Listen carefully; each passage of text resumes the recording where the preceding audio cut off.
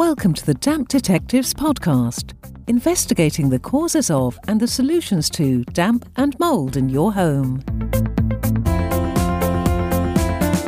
Right, I'm here today with Robert Horne, who's the Managing Director of Damp Detectives. And we're going to be discussing something which you might perceive as being a dry subject, but the ironical thing about it is that it's damp that we're going to be talking about. So, Robert, over to you. I mean, I've got a whole list of questions here, but I'm sure you'd like to preface it. Well, I mean, the first one, basically, the question that's bandied backwards and forwards to me is a kind of a statement that there are so many statements out there that everyone thinks is true, but isn't really scientifically true at all. Mm-hmm. So one of them, of course, is condensation is normally caused by warm air hitting a cold surface.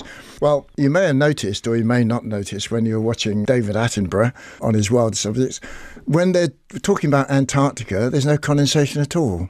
And you might consider that's a cold surface out there. And basically it's because the air is bone dry. On the other hand, you could be going and having a Turkish bath somewhere down the road in your gym, and you'll be there at 40 degrees centigrade and condensation is streaming down the walls. Now, you can't say that 40 degrees centigrade walls are actually cold surfaces. So the elephant in the room is the amount of moisture physically in the air. And that's the thing that creates the condensation. So there's a lot of little sayings going on, but they're not quite true. And therefore, this causes a lot of problems. There's a multi-million-pound industry working on these kind of sayings. But at the same time, they're not 100% accurate. So that's the reason why that one isn't true. Right, no, I get it. And I totally get that from using the steam room at my gym. Oh, yeah. Knowing about that, you know, as you say, it's quite hot in there, but the walls are literally streaming. Yeah. I had a haircut yesterday. Really? The chap who he actually cut it a bit too short. But he doesn't normally cut my hair. But I told him I was doing this, talking about the damp. Yeah. And he launched into this slight passive-aggressive thing about damps everywhere. The southwest is damp. It's one of the dampest places in the country. You should move because you can't do anything about damp. It doesn't matter whether you've got the windows open, closed, you've got air bricks. It doesn't matter. It's just going to be damp. I just nodded because you don't want to antagonise somebody being passive-aggressive with a very sharp pair of scissors. Too right, might just cut your throat. But yeah, well, he could have. He had that look in his eye. But, I mean, tell me. No, that's not right. It's not right. It's a perception that the southwest is incredibly damp. Yes. And we seal up our homes because of the weather. But you just said the word, seal up your homes. This basically goes back from 1970, and we can't blame a particular government. In fact, if we wanted to blame somebody, we could actually go back to Queen Victoria's time, when they started inventing cavity walls. So the point is, houses are damp for a reason. They're not built damp. The house that I live in right now is a little Victorian house that was built in the 1890s. When I moved in, I could see that somebody had done a bit of damp proofing. To fix it, it cost me 50 quid. I went up the road to the local building merchants, got a bit of piping, resolved the issue myself, and I've never had a problem since. And the crazy thing about my house, which is only a little 3-bedroom terrace job, is the fact that we cook, breathe, shower, do everything with our windows closed. We even dry clothes in the house on radiators. Now, okay, I do one or two little things, but the house is able to breathe. And you've just said that we seal up our houses. So from the 70s, we started to seal up our houses, and we've sealed them up more and more and more. And I think this is a total misinterpretation of what the government and saving our carbon emissions and saving the planet is all about. Because saving the planet and cutting our carbon emissions was simply to use less energy so that we didn't produce as much pollution from coal-fired power stations, that sort of thing. Yeah. So we're using less energy. And so we start putting insulation in. Now, insulation is great, but insulation only does one thing. It insulates. Many people are told that if they actually put in insulation, maybe they're told that their house is cold because they haven't got insulation, and their insulation will warm up their house. Well, it won't, because it's not an electric blanket. You don't plug it in. Insulation is used on a fridge to keep the fridge cold. Yeah. And if you put insulation in a house, if you don't warm the house up, it will stay cold because it insulates. And therefore it can be really hot outside, but it can be cold inside because the house is being insulated. So there's a lot of things going on here where we're talking about the professionals here. We're talking about the people who put the insulation in. Yep. We're talking about the architects who design the houses. We're talking about loads of professionals who are missing the point. And as a consequence of trying to keep our houses warm, we have set up a series of events that now makes our houses wetter. And that's actually the issue. And is that the issue in that it's the sealing up that is Sealing doing up, this? absolutely. And so are we talking that you should have the windows open more often? Look at the irony. Air bricks, Look at the irony of it. We seal up our houses and then we start putting in extractor fans. And we start saying, oh, you must shower with your windows open because your house is sealed up. I go, well, hang on a minute. Why don't you just take the shower and put it in the back garden and have it out there? Then you won't get condensation. It's crazy that you have a house and that you physically can't wash, sleep, breathe, have a glass of wine in front of the telly, do the things you normally do without having problems in your house. To me, that's not a habitable house. That's not even a habitable flat. There's something wrong. If you imagine cooking your breakfast in the morning and you put a saucepan on the cooker, and say you're boiling your cabbages or whatever, it starts to boil, you put a lid on it. Now, as the air in the saucepan warms up, so it takes more water out of the vegetables and so it builds up pressure. What happens? The lid starts to lift and the lid will lift until the pressure is released and then the lid drops back down again. Yep. Well, that is a very simple version of what's happening in your house. So the point is, you seal your house up, you will simply have a build-up of pressure in your house that can't be released. Then you get condensation and you get mould. Now, all you've got to do, and I call these safety relief valves, yep. And they're not valves at all. But basically, you need the ability to release pressure in your house. And there are ways. It's to do with the loft. It's to do with the subfloor under the wooden floor. Things like that. Those are ways that you release the pressure. And so all these houses that were built 100 years ago, they were built very well and they used to release the pressure. They used to do it through chimneys. And then we came along and we sealed up the chimneys. Yeah, absolutely. We said, let's just seal up the chimney because that's letting the warm air out. Well, it's a load of rubbish. What it's doing is letting the pressure out. So see, it makes perfect sense. You're describing my flat, which is an Edwardian flat, not unlike your home. Yeah. And that's exactly what's happened. There are no air bricks. They actually put the fascia of an air brick on. Right. But that was to trick me because I'm not a builder when I moved it. Yeah. It doesn't go right through the wall. Right. I mean, how cynical is that? Yeah. But also, the upstairs ripped out the chimney because it was in the way of what they wanted to be the kitchen, which, of course, sealed my chimney. Yes. So my flat is, as you say, when it was built, all those releases were there. Yeah, absolutely. Built into it. Yes. We have systematically blocked everything up. We just sealed it up. Perfect sense. If only the government would understand that insulate doesn't mean seal. Yeah. They're two different words. I get it. But it's gently evolved into sealing up. And we'll get brand new houses. People will move into absolutely brand new houses. And within 6 months, they're going, I've got mould everywhere. I've got silverfish. I've got slugs. I've got this. I've got that. They're all coming into my house. Well, slugs are very, very particular things. They will not come into a dry house. They'll only come in where there's damp. And the great thing about slugs and snails, and I apologise if anybody's having their breakfast, is that they use the moisture in the fabric of the building to glide. That makes them lazy. They don't have to secrete any kind of thing to slide on. They can glide on the damp air, which is right along the surface of the damp fabric of the building. So they will stop when they get to dry building work, and then they curl back and go back again. So you can walk into a house and you can tell exactly where the damp is, because you go, look, a snail came in here and he walked across there, he hit some dry stuff and he walked back. He went back. So he's telling me, that snail is telling me exactly where the damp is and what the limit of the damp is. without you using tells meters. me exactly where the damp is in my kitchen now. It's behind the sink because the slug trail that you get.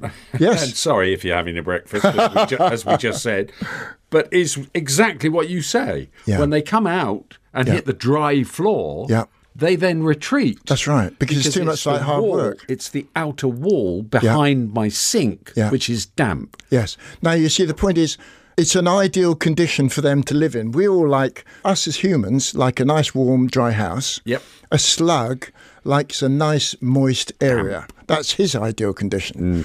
And lots of people think, okay, I've got to stop them coming in because maybe they're coming in for food or maybe they're coming in for something else. So I'm going to block up all these holes. Well, slugs can constrict themselves in all sorts of ways. So like mice. But the quickest way of stopping a slug coming in is finding what's causing your damp, stopping it, getting it dry. The moment it gets dry, the slug will go round to his mates going, "Oh, don't go into number 10, mate. They've dried it all up." Dry as a bone. Oh, it's terrible. It's like being we'll have to go to number 12. In the desert. Yeah. Number 12 is really Go to the wet. neighbour. And I'll tell you what I did. That, again, is exactly this, what you say. Why I haven't got slugs now is because I became aware that it was damp, really wet. And a builder came round and said, whoever did your flat up, this is 15 odd years ago, they built the concrete path in my yard and they went over the damp course. Yes, so they made the wall damp. That is what's making inside. And so he tanked it. You obviously know about I know what tanking I'd is. never heard of tanking. And it's they drill down and form a gutter below the damp course. Yes, that's not tanking it, but that's brilliant. They drilled down for the gutter below He went below the damp course, filled it with gravel. Yep, that's brilliant. And it has dried out, and I haven't got any slugs. There you are. You see, it's a fine example of what you're talking about. There's nothing complicated about damp. If you have any questions or queries for future podcasts, then you can email robert@dampdetectives.co.uk and you could be part of the next show. The Damp Detectives Podcast, investigating damp and mould in your home. The irony about damp is that water is our main element for which we have life and everything on this planet. Yeah. The irony about it is water can be lovely stuff that we drink, lovely stuff that we can wash in, swim in, lovely. But if we hit it at 50 mile an hour, it'll kill us. And if it freezes inside our wall, it will split the wall apart. And if it moves rapidly, it will demolish, it will erode. Concrete is a lovely target for water because concrete gets eroded away. It may take it a few years. Yes. I mean, to us, 10 minutes is nowadays. If somebody hasn't delivered our parcel on time and it's 10 minutes late, to us the world has come to an end. But as far as water's concerned, 20 years of gently rolling across concrete, say in a chimney breast or something like that, you can take out all the mortar, you can work out a nice little channel. We go to Niagara Falls to look at the power of water and to see how it digs out, how it smooths the stones, how it creates its own valley. The power of water is phenomenal. We've got exactly that coming off our roof. Our roof will produce about 1,000 litres of water every time it rains. This comes hurtling down a drain pipe, going down towards the ground. And this is a classic example. The Victorians made the great big pipes out of cast iron. Brilliant, not a problem. So they make these pipes out of cast iron, but cast iron gets eroded by water. So the water comes down at fair speed, and at the bottom in the ground is a 90-degree bend, cast iron 90-degree bend, which then takes the water away into the drain. So you'll see lots of houses in your street where you can see that the cast iron pipes have been taken away and they've been replaced by plastic. But that little 90-degree bend at the bottom, just below the surface, is probably still cast iron. And it now looks like a vegetable colander full of holes, and 1,000 litres comes hurtling down that pipe, and 50% of it goes towards the drain and 50% of it goes into your house.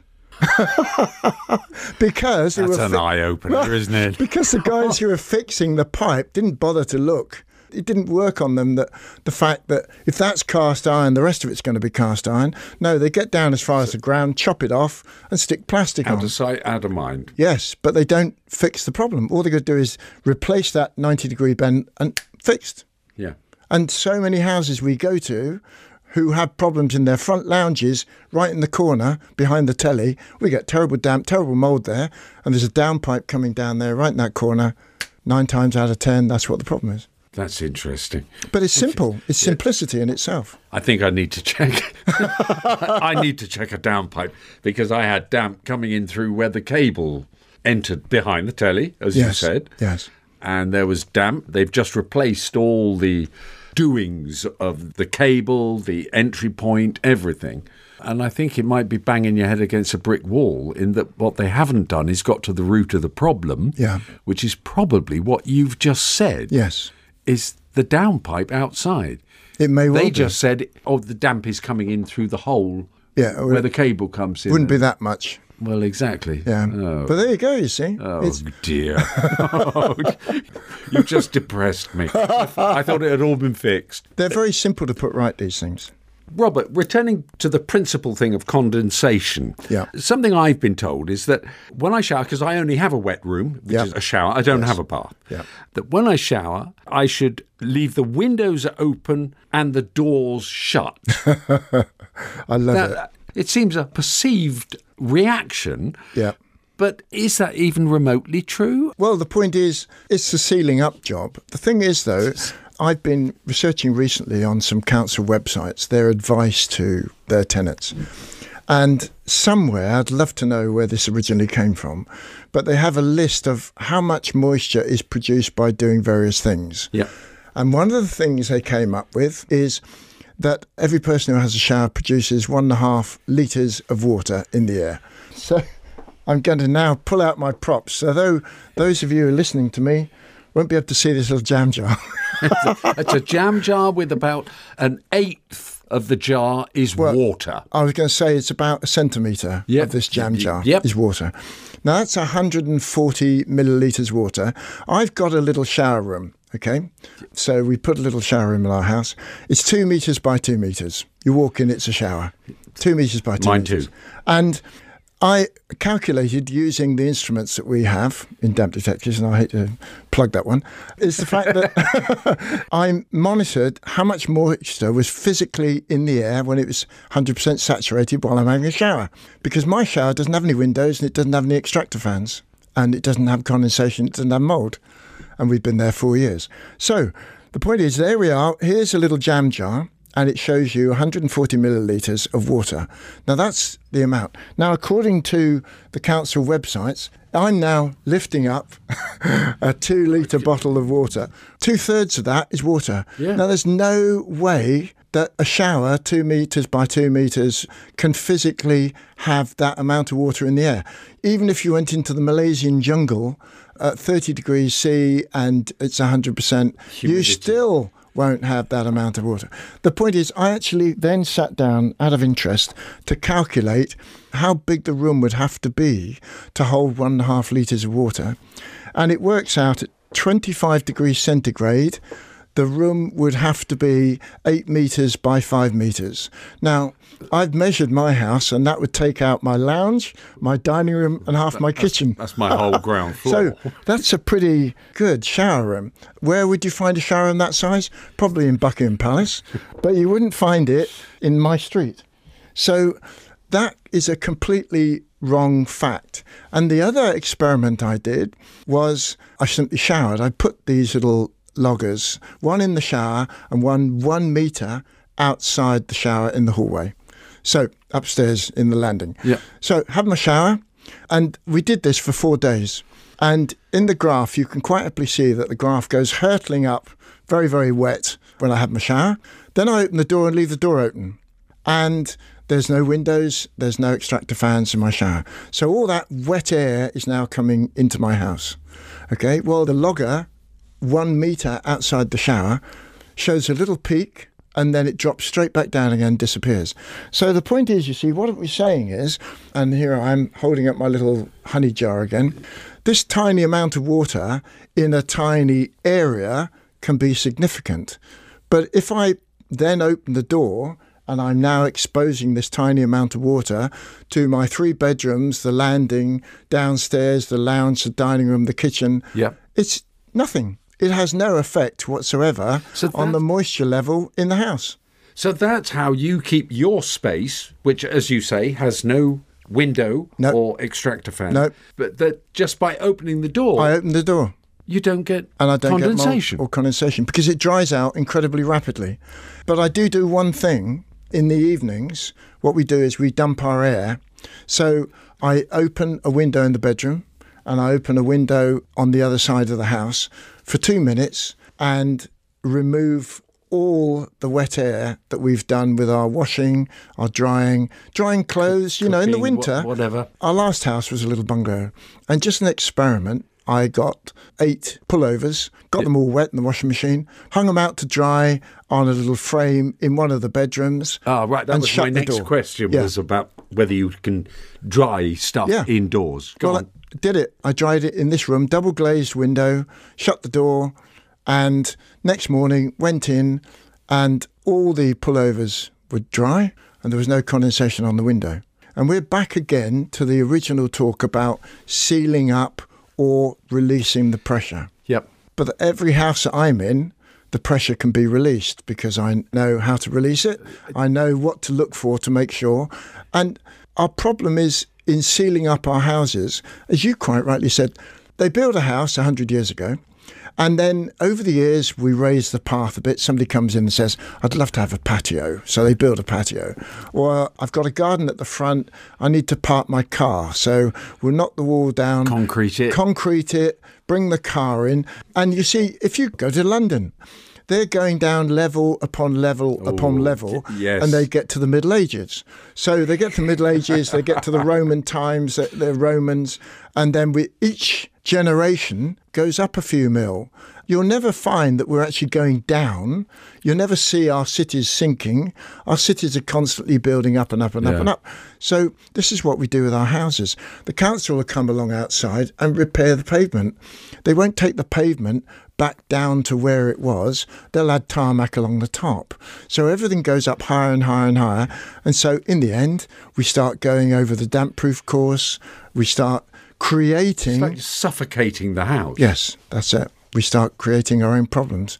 And this is us just simply adding things all the time. Yeah. Simple, really.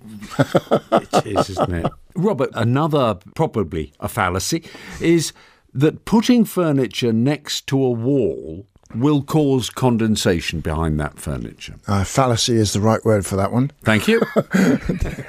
That's another one that lots of people, even using thermal cameras, have looked at the walls and gone, well, when you put a piece of furniture next to a wall, that bit of wall is not as warm as the other bits of wall. You're not allowing the air to go around the back. Okay.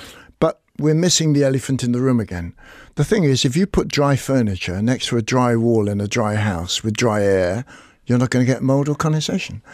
The elephant in the room is moisture. And it's all down to the amount of moisture. We've got furniture up against walls. One of the things we do when we're doing surveys is we pull furniture away. If somebody says, my house buyer surveyor has come along and stuck his meter on the wall and said, that wall is wet, my meter is singing its head off, we'll take the furniture away and actually just check the furniture, because sometimes you'll get house buyer surveyors, their meter will hit something on a wall and it will go, this wall's wet. Yeah. Pull the furniture away. The furniture tells you if the wall's wet or not. Because if the wall's wet, it cools the air down and therefore it can create condensation behind the furniture and therefore the furniture absorbs it and you start to see mould on the back of the furniture. So as far as having furniture next to a wall, the question would be, why is my furniture getting wet? Is it because the air is wet? Or is it because the wall is wet? And you may not notice that the wall is wet, but the wall might just be physically wet. Yeah, makes perfect sense. Robert, thank you so much. That's all right, my pleasure. Don't forget, if you want to be part of the next podcast, email your questions to robert@dampdetectives.co.uk. The Damp Detectives podcast was presented by Jon Iles. Copyright Damp Detectives. Produced by Fresh Air Studios.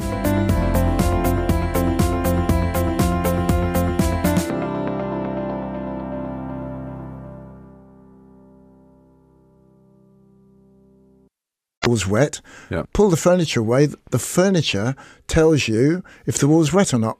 Because if the wall's wet, it cools the air down, and therefore it can create condensation behind the furniture, and therefore the furniture absorbs it, and you start to see mould on the back of the furniture.